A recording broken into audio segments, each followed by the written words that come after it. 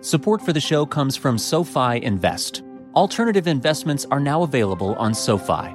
Unlock the potential to build and protect your wealth with alternatives including real estate, venture capital, pre-IPO unicorns, and more at SoFi.com/Vox. Active investing products offered through SoFi Securities, LLC, member FINRA, SIPC. Alternative funds have unique risks, including the risk of loss, may charge high fees, can be illiquid, and may not be suitable for all investors. Prior to investing in any fund, carefully consider the investment objectives, risks, charges, expenses, and important information contained in a fund's prospectus.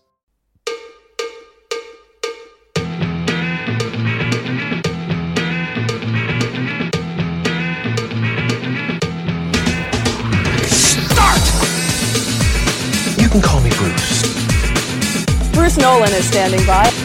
Hey, Wacky Bruce! Coming to you from an undisclosed location, this is the Bruce Exclusive.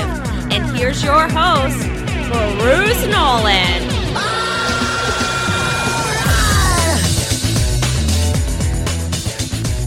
Ladies and gentlemen, boys and girls, children of all ages, welcome to another edition of the Bruce Exclusive, a Buffalo Rumblings podcast. I'm your host, Bruce Nolan. You can find me on Twitter and Instagram at Bruce Exclusive. Welcome back. Well, that kind of sucked. The Buffalo Bills fell in overtime in the divisional round of the 2021/2022 NFL season playoffs to end the season, and the offseason begins once again in earnest. And there's been a lot of discussion this week so far about pain. A lot of it has been about pain. You've seen the 5 stages of grief pop up. You've seen, well, I kind of need this for my mental health pop up. You've seen the I'm not ready to consume this stuff pop up. And I'll level with you. I would expect a lot less people to listen to this show compared to last week. I would expect that because some people are just not going to be ready. But for those of you who decide to stick around, I have some thoughts. And I have some things I want to point out and some lessons that can be learned and some words of encouragement that I think could potentially be of assistance. Now, you might be wondering why the title of this podcast is CIPA, C-I-P-A. There are multiple uses for that acronym in the professional world. But the reason I decided to use it is because I think that that acronym is relevant to our conversation right now. And that is because we've been talking about pain. We've been talking specifically about emotional pain, but how bad it hurts. Multiple people on social media, even Wednesday, it's been multiple days, say, hey, it still hurts. I'm still not ready. And I want to talk a little bit about pain. And specifically, I want to talk about the value of pain. And to do that, I'm going to tell you a little bit about CIPA. CIPA is an acronym that in the medical community is short for congenital insensitivity to pain and anhidrosis. That's congenital insensitivity to pain and anhidrosis. What this means, it is an extremely rare genetic condition where the human body does not respond physiologically to external stimuli the way that it should. To put it in layman's terms, someone who has CIPA does not feel pain. Now, right about now, that sounds pretty good. It sounds really good. Wow, goodness gracious, I don't have to feel pain? This is amazing.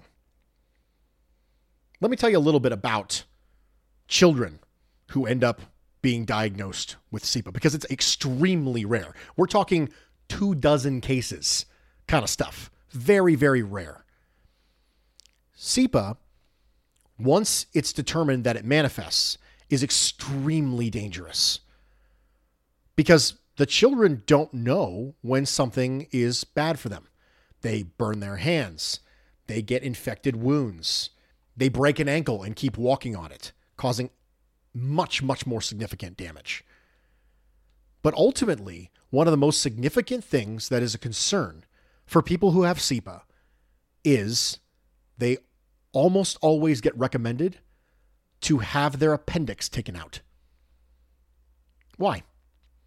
So if you remember, a couple years ago, I ended up in the hospital. And we talked about it a little bit on this podcast, but I never really shared with you why I was in the hospital. So I'm going to now. I had been struggling with chest pain for a couple weeks. And I thought it was heartburn.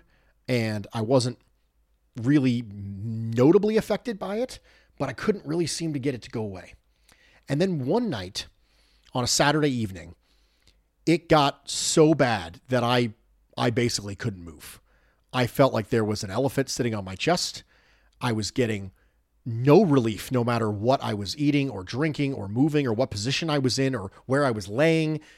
And I told my wife, we need to call 911. And we sat on the couch, and I have a plan in the event that I don't come home from the hospital. My wife knows what that plan is. She knows we have a plan as to what happens if I don't come home. And so we sat down on the couch, and I was trying to keep it together, and the ambulance was on its way, and I looked at her and I said, okay, you know what the plan is, right? You know what to do if I don't come home, right? And she said, yes, we've been through this before. She knows what to do. She knows where all the codes are. She knows what to do with the life insurance. She knows who to talk to, help with the finances. She knows all this stuff because we went through what happens if I don't come home. So I went to the hospital, and I got there. It was 3 a.m. roughly when the ambulance took me there. And they took me for imaging and tests, and they came back and they said, Bruce, you have one heck of a gallstone. And I said, what now? They said, it's pretty big. It's real big. Like, you're not going to pass it level big. And I said, oh, great. Some of you may remember that I came home the next day from the hospital, and I immediately had to record an episode of Locked On Bills for the Shrine Game, which is funny because, the next episode of the Bruce Exclusive, we're going to talk a little about Shrine Game and Senior Bowl players. But this was that. And long story short, I ended up being able to get that taken care of. But the only way that I knew that there was something wrong was the pain that I was feeling. If I was someone who had CIPA, if I was someone who had congenital insensitivity to pain and anhidrosis, I probably would have died. Because at some point I started to turn yellow. And by that point, I was so jaundiced that it was probably too late if I hadn't felt pain.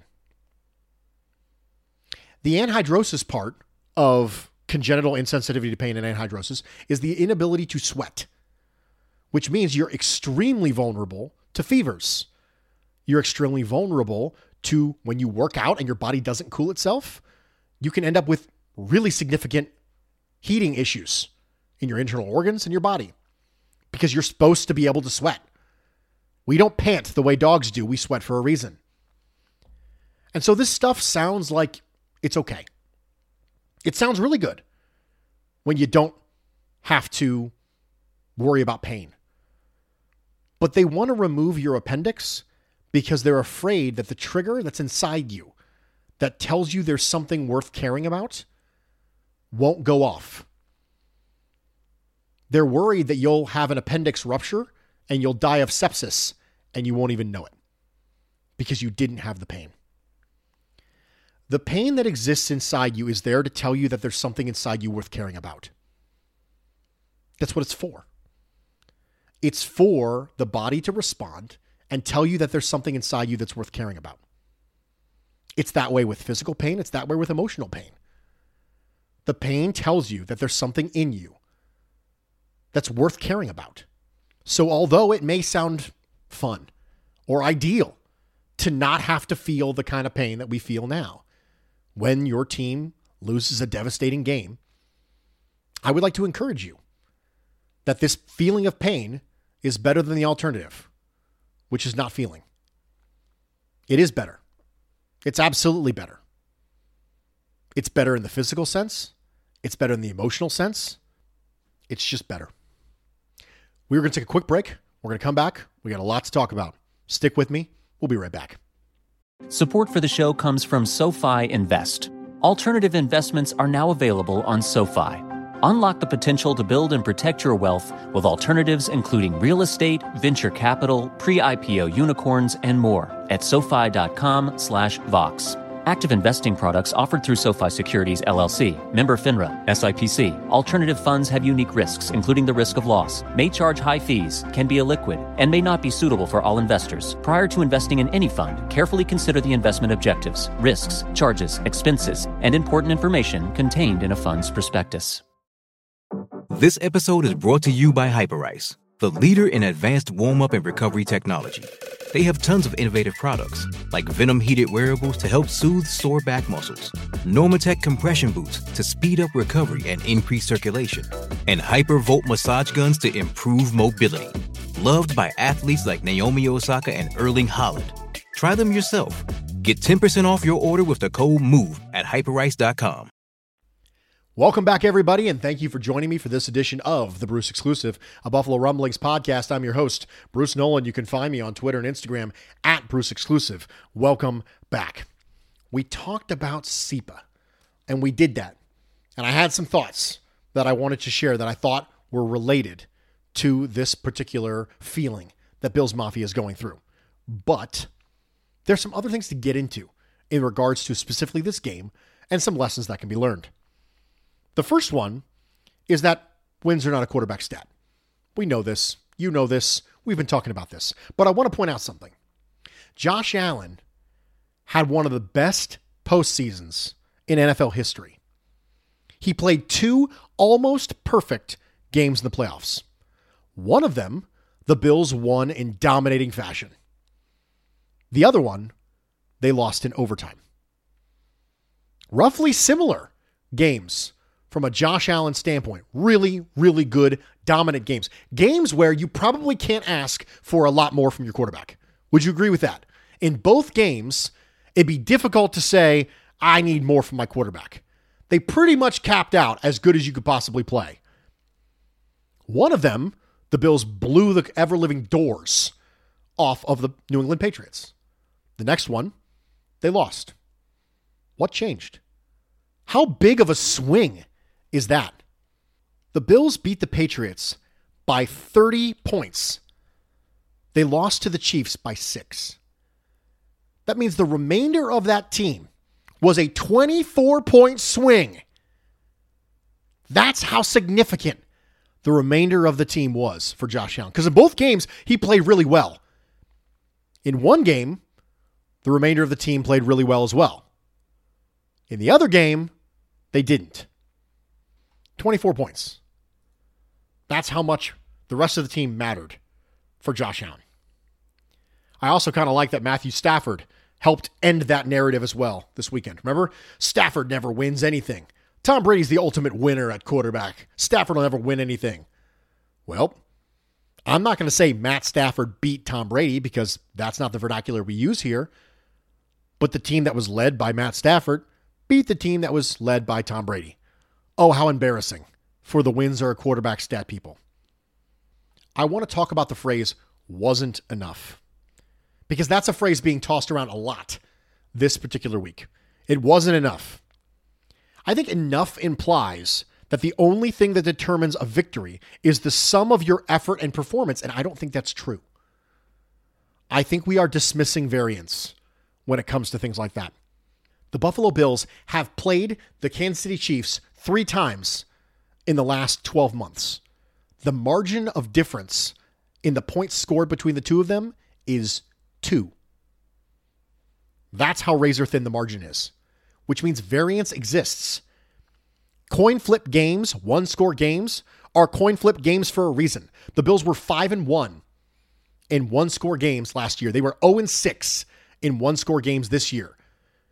With the same quarterback and the same head coach and the same offensive coordinator and the same defensive coordinator and everyone yelling in between the 5-1 and the 0-6, the fact that they were running it back. If that doesn't convince you that there's an element of randomness and variance to this stuff, then I don't know what does. If the Bills win the coin toss, you might feel completely differently this week. That doesn't mean we don't acknowledge the fact that there are things that go into performance. We do. We acknowledge what the coaches did well, what the players did well, what the coaches did poorly, what the players did poorly. But variance and randomness are part of tight games in the NFL. And the ball did not bounce the Bills' way this year. It just didn't. There were plenty of times last year where it did. The Bills had a 4th down against the Los Angeles Rams last year where they got a pass interference call that could have not been called. And the narrative of that game would have been the Bills choked the game away. That would have been the narrative. They choked.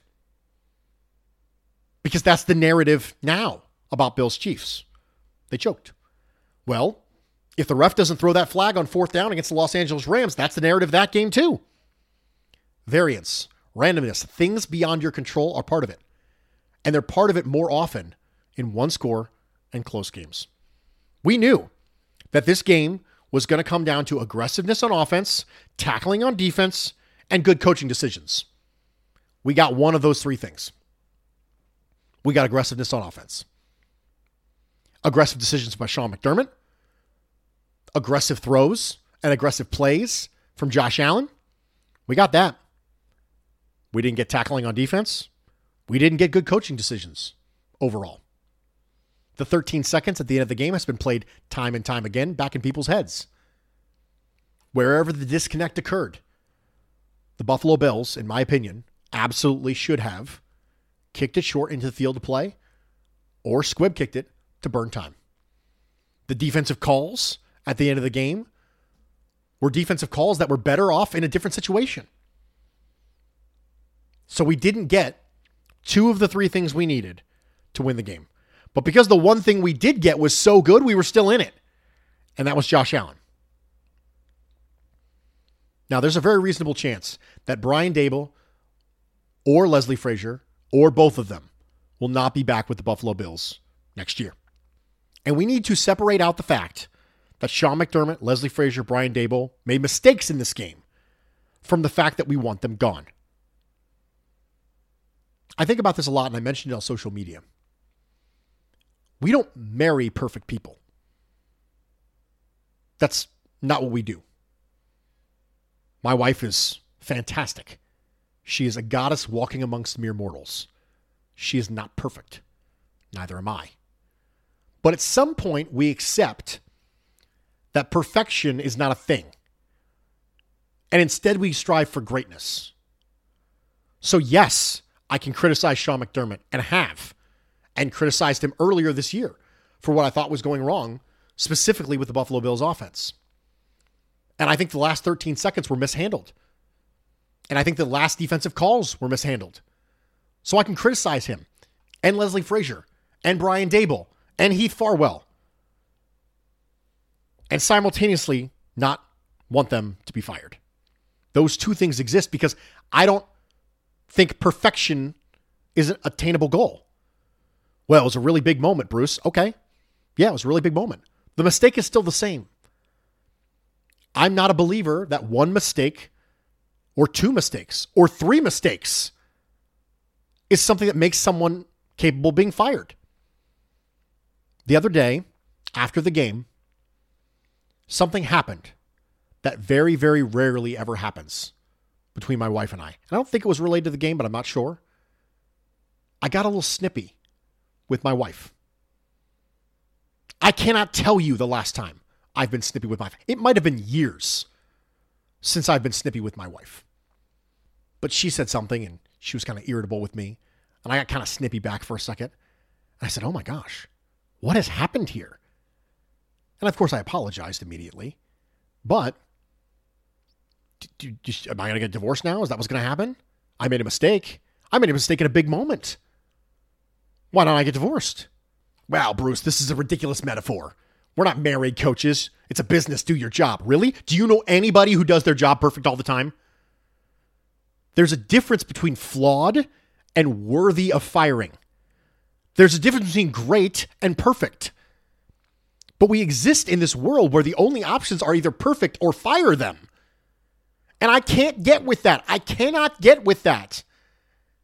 I cannot get on board with the concept that the only 2 things that are acceptable human behavior are perfect or divorce worthy.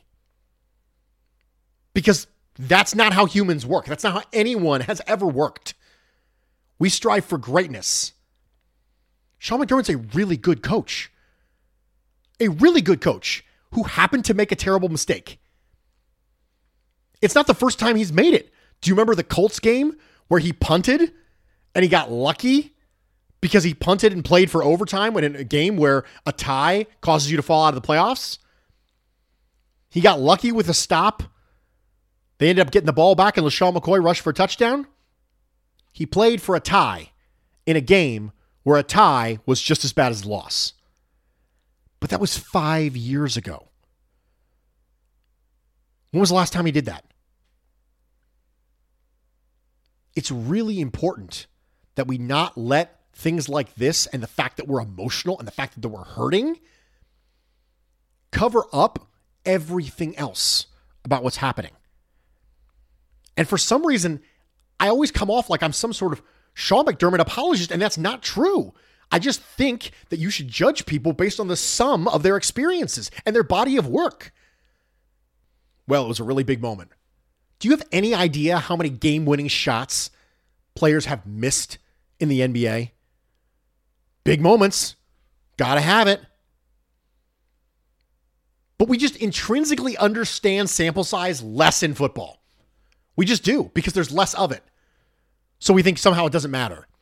In baseball and basketball, they care about sample size because the season's so long. Somebody has one bad game, they don't even blink an eye. They wait until it's a trend. We don't do that in football. We swing left and swing right. Swing up and swing down. So yes, I think there's room for criticism. Yes, I think there should be. I think any suggestion that the Buffalo Bills should somehow move on from Sean McDermott is insanity. During the game, I thought a lot about Josh Allen's performance, as you probably would imagine. After the game, I thought a lot about Josh Allen's performance.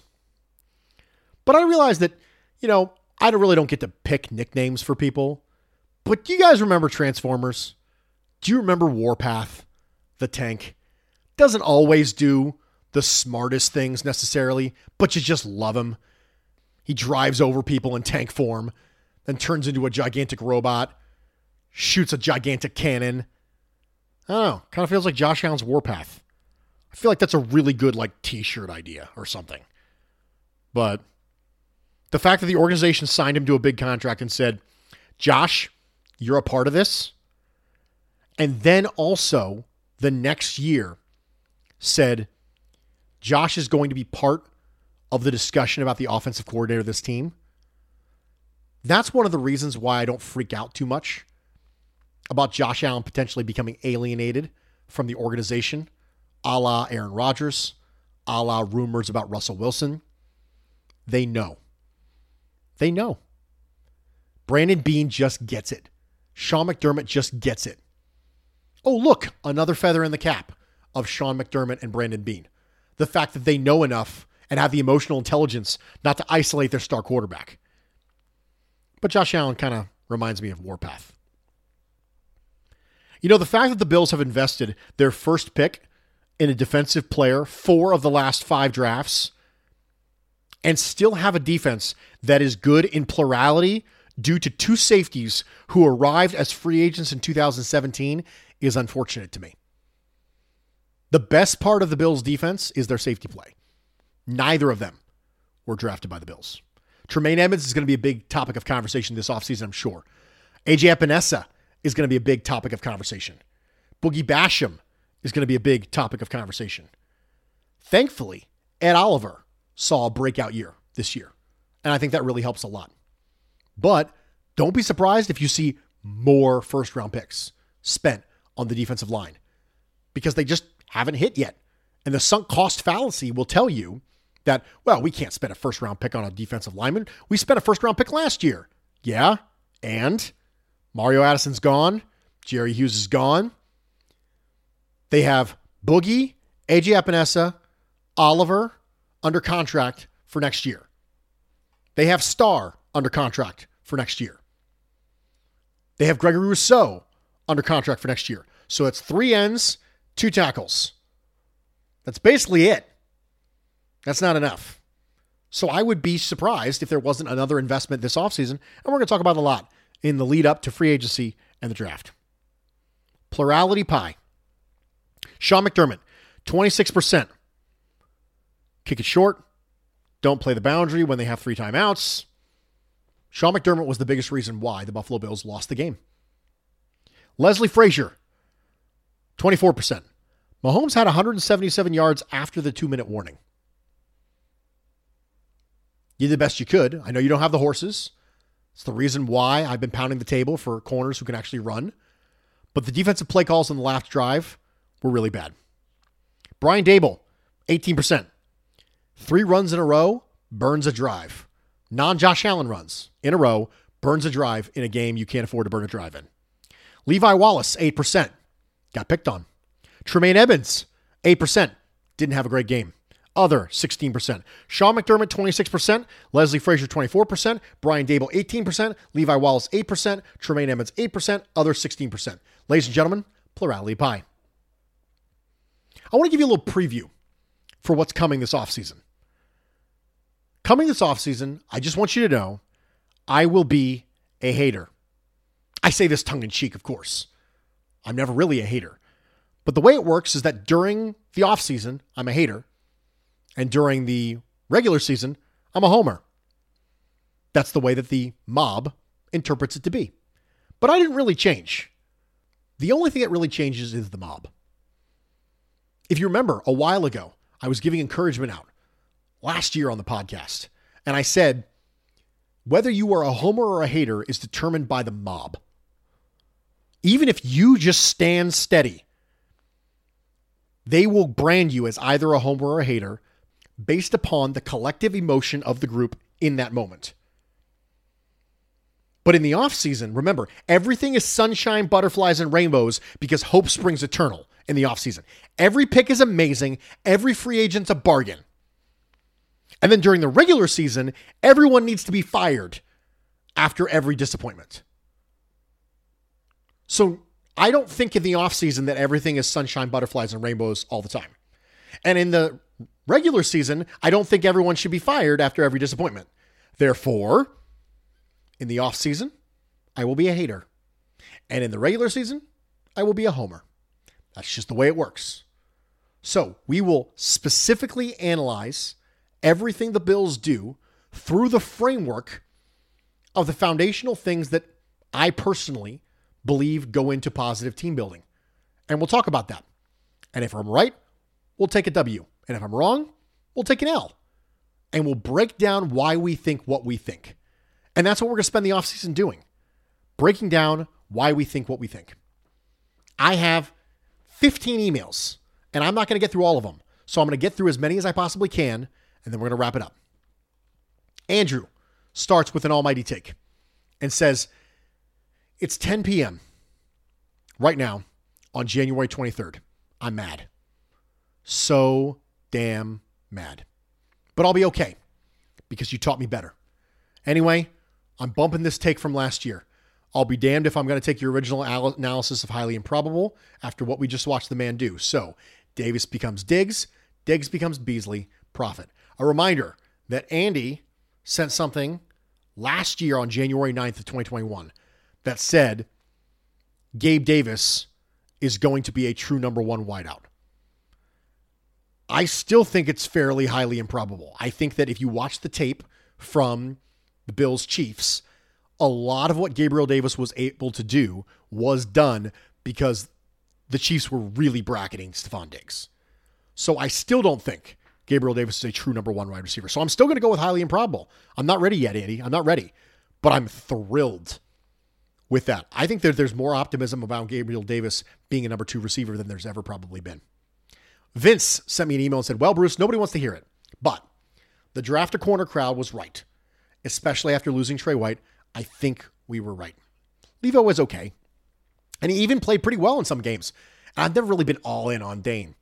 This game showed the need for attention to the spot. And honestly, I'm not sure where we get it if we don't spend draft capital on it. But we shouldn't assume the offensive line is fixed either. Sure, our defense is good. But largely they went untested against true passing offenses this year. And a steady stream of backup level quarterbacks. The numbers we like to quote were largely inflated. They were misleading to some degree. Not that they weren't legit, but maybe not top of the league. Maybe a few notches down. This was the first passing offense we faced in many weeks, and we did not look ready at all. The investments made in the defensive line were for this game, and they gave us just a marginal improvement over last year. Sure, a few pressures on Mahomes, but not the payout we were hoping for. You cannot blame any of that on Allen, though. Have a good one, Bruce. You know I love your stuff, Vince. Vince is one of my guys. He's been one of my guys for years. I'm not going to take a victory lap on saying the Bills needed to draft a corner who is more athletic. I'm not going to do it. I'm absolutely not going to do it. Maybe I should. I don't know. I just don't feel like it's the time. We'll talk about it later on. But I'm not going to take a victory lap. I don't have it in me. Jeremy says, Bruce, I work in finance. I'm a believer in statistics. I'm a relatively unemotional fellow. I love math and the laws of probability. Yet I'm absolutely crushed right now. It won't kill me, as my wife and I have many happy things to celebrate, but we both literally feel like we were gutted. After waiting 9+ months before the next game, it just seems incredibly hard to take. Help us make sense of this, Bruce. Jeremy, I hope my discussion earlier about pain, I hope that was good for you. I hope that was relevant. I hope that made you appreciate the feeling and not wish it away from you. Jeremy also went on to suggest that he has a new theory for overtime rules. And I thought it was interesting, so I wanted to share it with you. Keep the rules structured as is, he says, but put overtime into play on the opening coin flip. Currently, on the opening coin toss, a team can kick or receive, or they can defer the decision to the second half. They should just put overtime into the mix, he says. So the decision would now become, number 1, kick or receive the opening kickoff. 2, defer the decision to the second half. Or 3, defer the decision to a potential overtime should it occur. The coin toss winner makes the decision, then the coin toss loser makes the second decision, then the winner gets left with the remaining decision. I think what would end up happening in this scenario is that the person who deferred, because they're always going to defer, the person wins the coin toss, they defer. The other person's not going to assume that an overtime is going to exist, which means they're always going to end up saying, well, we like the ball because we know we're going to get it versus a potential going to get it in overtime. And you're going to end up with the same thing you're in now. I love the creativity of the idea, but I don't think it would actually change anything from a meaningful perspective. That's my personal opinion on it. Mark says, hi, Bruce. Love your show and following you on Twitter. Being an out-of-market Bills fan in enemy territory is made easier by following great content and thought-provoking content like yours. Appreciate all the work you put in daily. I see a lot of people saying the Bills should have done a squib kick. I know in Madden this is a suggested play to call when you're ahead and kicking off with under a minute to go, but that's, of course, a video game. I don't recall Tyler Bass executing a squib kick during the regular season. It would seem to me that asking him to do something out of the ordinary with the game on the line is a recipe for disaster. I thought McDermott's comment after the game was odd, but sounded like maybe they weren't trying to kick out of the back of the end zone either, and either the instruction got missed or was executed poorly. Interested to hear your thoughts on it. So, I know he practices squib kicks, because everyone practices squib kicks. But even if not, he could have just kicked it short. That's something that's pretty common, and a kicker who's as good as Tyler Bass is should be able to do it if he was called upon to do it. Evan says, okay, one last one, Bruce. My take for next season and the next few seasons.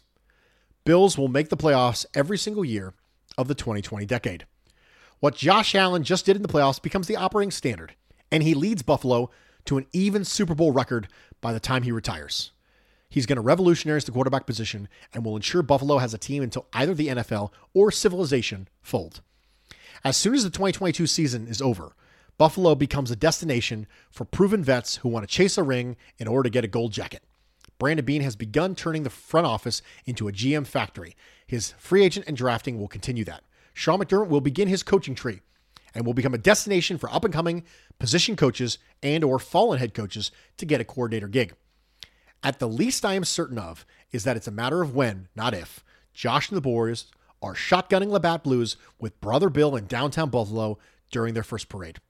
Somewhere in the crowd, wearing a trench coat and a hat and glasses resembling D.B. Cooper, a man known only as Bruce Nolan on the internet, will smile and walk back to his unmarked car, headed for parts unknown. Highly probable, Evan. Let's go. Jesse says, "Hi, Bruce. In the moments following Kansas City's walk-off touchdown, I sank back onto my couch and said, well, that sucked. I soon started getting text messages from friends decrying the NFL's overtime rules. These friends were at best playoff fans, but definitely had no loyalty to the Bills. Perhaps they were thinking that they were commiserating with me, but my guess is that they were so invested in the drama of the game that they didn't want it to end. At least not without number 17 getting a chance at a reply. My response was always some version of, well, the rules are what they are. Everyone knows that going in. What would you change? One reply was to play an extra quarter straight up. The obvious concern there, besides the physical toll on the players, is what happens if the game's still tied? In a playoff game, someone has to win. I never liked the original sudden death rules and was happy when the NFL changed them, so at least a field goal wouldn't be enough to win on the opening touchdown drive. Since then, I haven't been thrilled with the idea of a team being able to win without the other team touching the ball, but hey, it's better than what they had before. But all this got me thinking, what if there is a better way? I think I found the solution that's simple elegance. What if the overtime rules stayed exactly as is, except that if the team that wins the toss scores a touchdown, by rule, they would have to kick a single extra point. Opposing team gets a chance to respond. If they score a touchdown, by rule, they'd have to attempt a 2-point conversion, unless the first team missed their point after touchdown. The game would not be extended by more than one extra drive, and teams might think strategically about their choice to receive the opening kickoff. Perhaps there are others out there proposing something similar, but I haven't seen it if they are. Thank you for all the amazing content you provide over the course of the year. There's literally more Bills content than I can humanly consume in a given week, but Bruce Exclusive and Food for Thought are appointment listening for me. I appreciate your calm and reasoned takes as well as your statistical prowess. Oh, I almost forgot. I had an epiphany early on in the game. There were too many times where our defense almost sacked Mahomes, but he wriggled out to make some amazing play. I was beside myself at our defense as to why they couldn't just get him on the ground. At some point it hit me. That's exactly what every team feels like when they play Josh Allen. Yep, you're right. It's really frustrating to play Josh Allen. I would hate playing Josh Allen. Thanks for everything you do. Go Bills. Jesse. Jesse, I like your idea. I really do. I like your idea quite a bit. I haven't really sat down to think about the probabilities and whether or not the fairness exists, but I like it on surface. I have a feeling that overtime rules are going to become a part of a very significant offseason narrative. And the fact that the Bills were in a game that was so monumental that it caused the league to start talking about the overtime rules tells you something. Jamie says, I'm a pessimist by nature. Glass is always half empty. It may be my upbringing. It may be where I live because, quite frankly, it's grim up north. All I know is the glass is half empty. I think this may come across in my communications to you at the start of the season, but I felt like we may not get out of the AFC East. And after the Bills lost 3 and 4 games, I truly believe the season was over.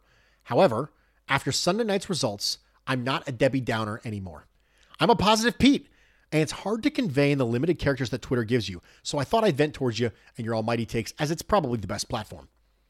The last few days have been some seriously hot takes, a lot being serious hyperbole.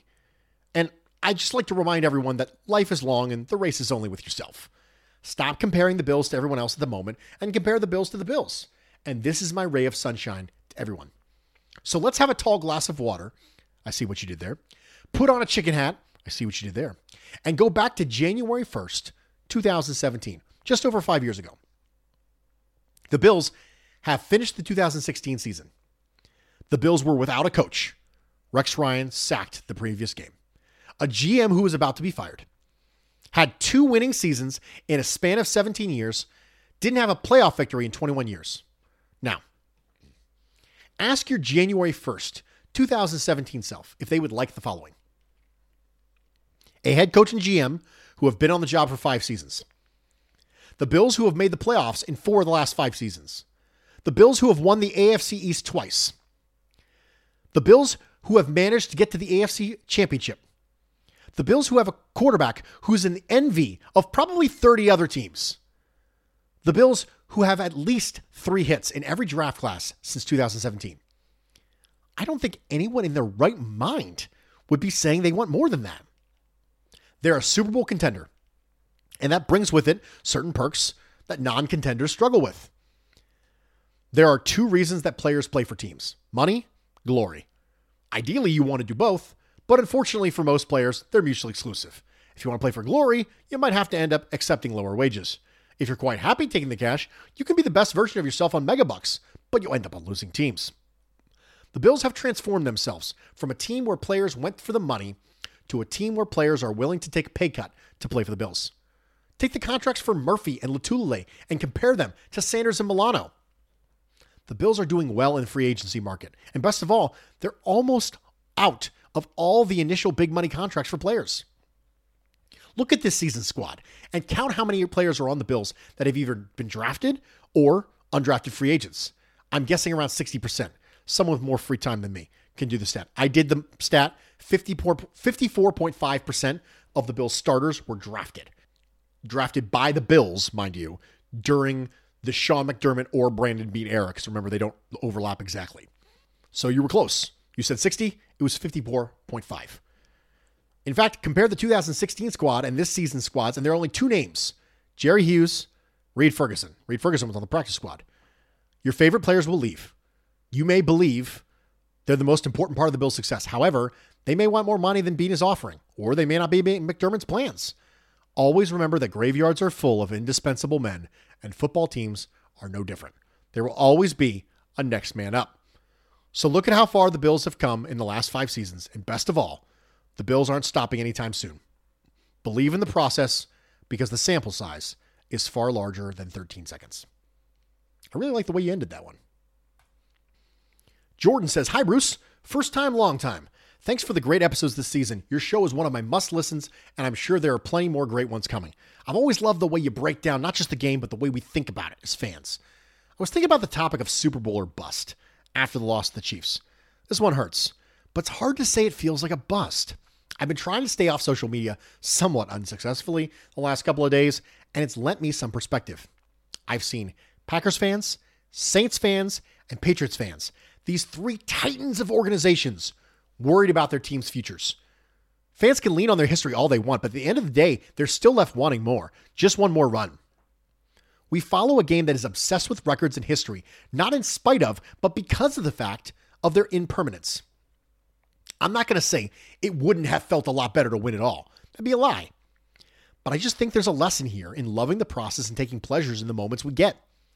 At the end of the day, win or lose, that boulder is going to roll back down the hill, and we're going to have to push it back up again. When I think back to some of my favorite Bills memories, I think about stuff like high-fiving strangers at Bills backers bars in a town where I didn't know anyone after Dan Carpenter kicked a 58-yarder for the lead with 17 seconds left.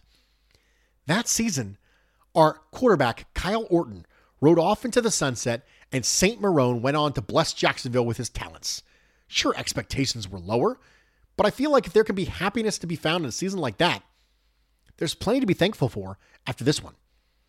If there's one thing I think I'll really miss about this opportunity, it'll be that we don't get the shot to put a final cap on the season and show the rest of the league that this is why we believe in our guys. Of course, even if I say that, Nick Wright is dishing out praise for Josh Allen, something I never thought I'd see coming. Besides, whether or not anyone else believes in this team, I know the performance I saw on Sunday night was put on by a team good enough to run with anyone. I'm sticking by them, Super Bowl or bust. Man, you guys are really good. Like, you're hitting the right notes, all in the feels and everything. I really like it. Jordan, I agree with you. I absolutely agree with you. I think that part of us, we don't want to admit it, but part of us really wants to prove people wrong. We want to dunk on people. There are some accounts out there that exist only for the purpose of dunking on people. And don't get me wrong, I love dunking on people. I've done my share of dunking in my life. But we can't get so obsessed with the dunking that we just refuse to enjoy what we're doing. Again, as I mentioned before, it's supposed to be fun. Thomas says, "Hi, Bruce. I'm still shocked the Bills lost this game, but I hope you can clarify something for me. I can't blame anything on the players as far as my understanding of the game goes, but I have a really hard time understanding the coaching decisions in the last 13 seconds of quarter 4. How in the world do you not kick it inside the field? So at least 3 to 5 seconds will be taken off the clock. Why are you rushing with 4 and you're not double covering Kelsey and Hill and letting them get 50 yards in 2 plays? Why are you having a defensive scheme covering air at the sides of the field? The Chiefs don't have to go outside. They have 3 timeouts." Now, the most important point, which gets my head spinning. I've never even played football in my life. I'm here in Germany. just a fan. How come professional coaches don't see this, but I do? I mean, Josh Allen played like I've never even imagined he could. So absolutely unbelievably great. As much as I like the promise of this team, these coaching decisions are really bothering me. I hope you continue your great work during the offseason. All the best to you and your family from Hamburg, Germany, Thomas. Thomas, I agree with you. It was a really bad coaching display. The coaches were almost the entirety of the plurality pie for me when I blamed them. There's a reason for that. Sometimes Josh Allen throws a terrible, indefensible, awful interception across his body that ends up costing the Bills huge in the game. That happens sometimes.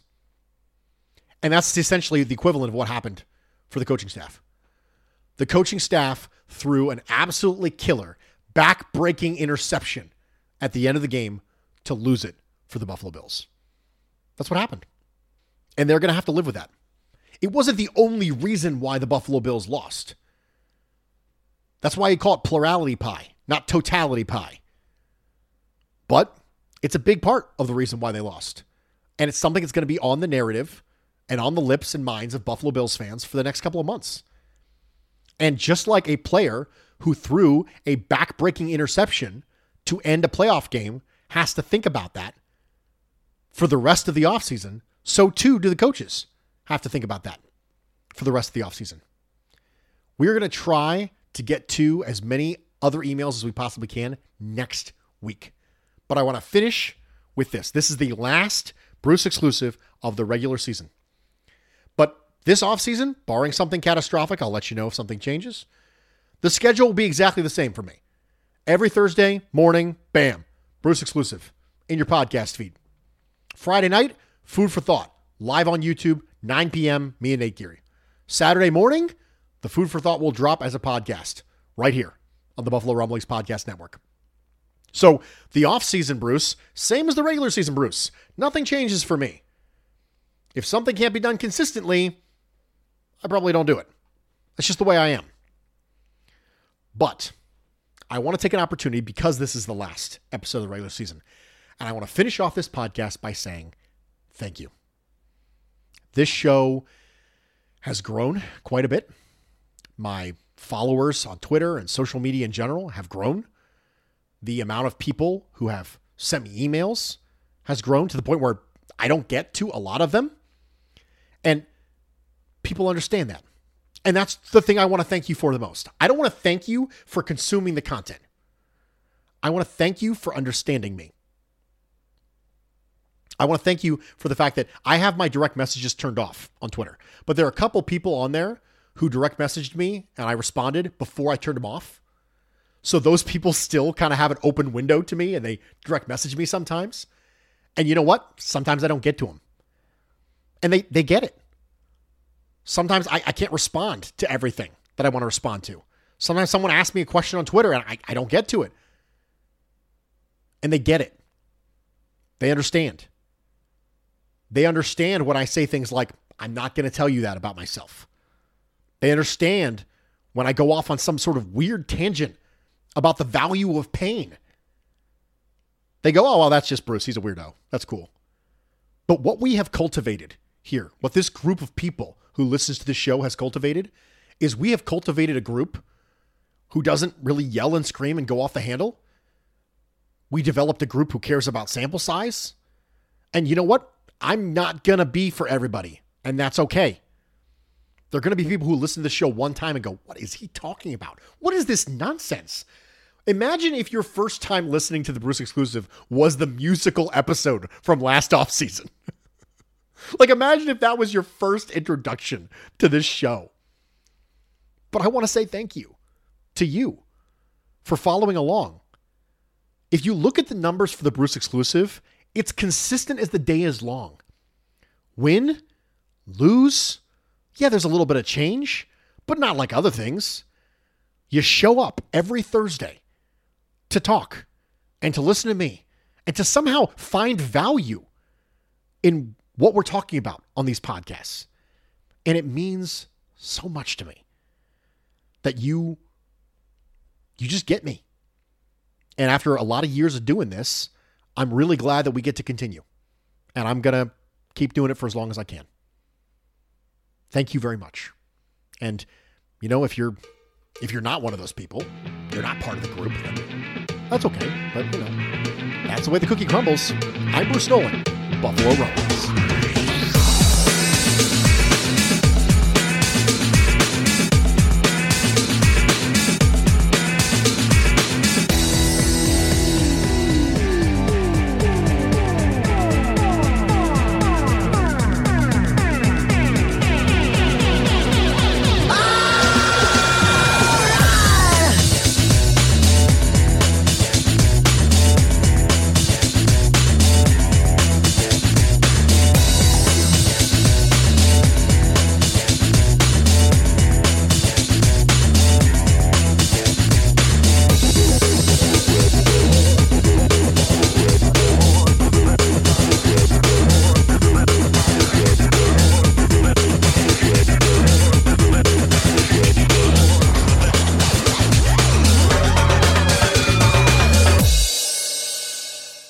Support for the show comes from SoFi Invest.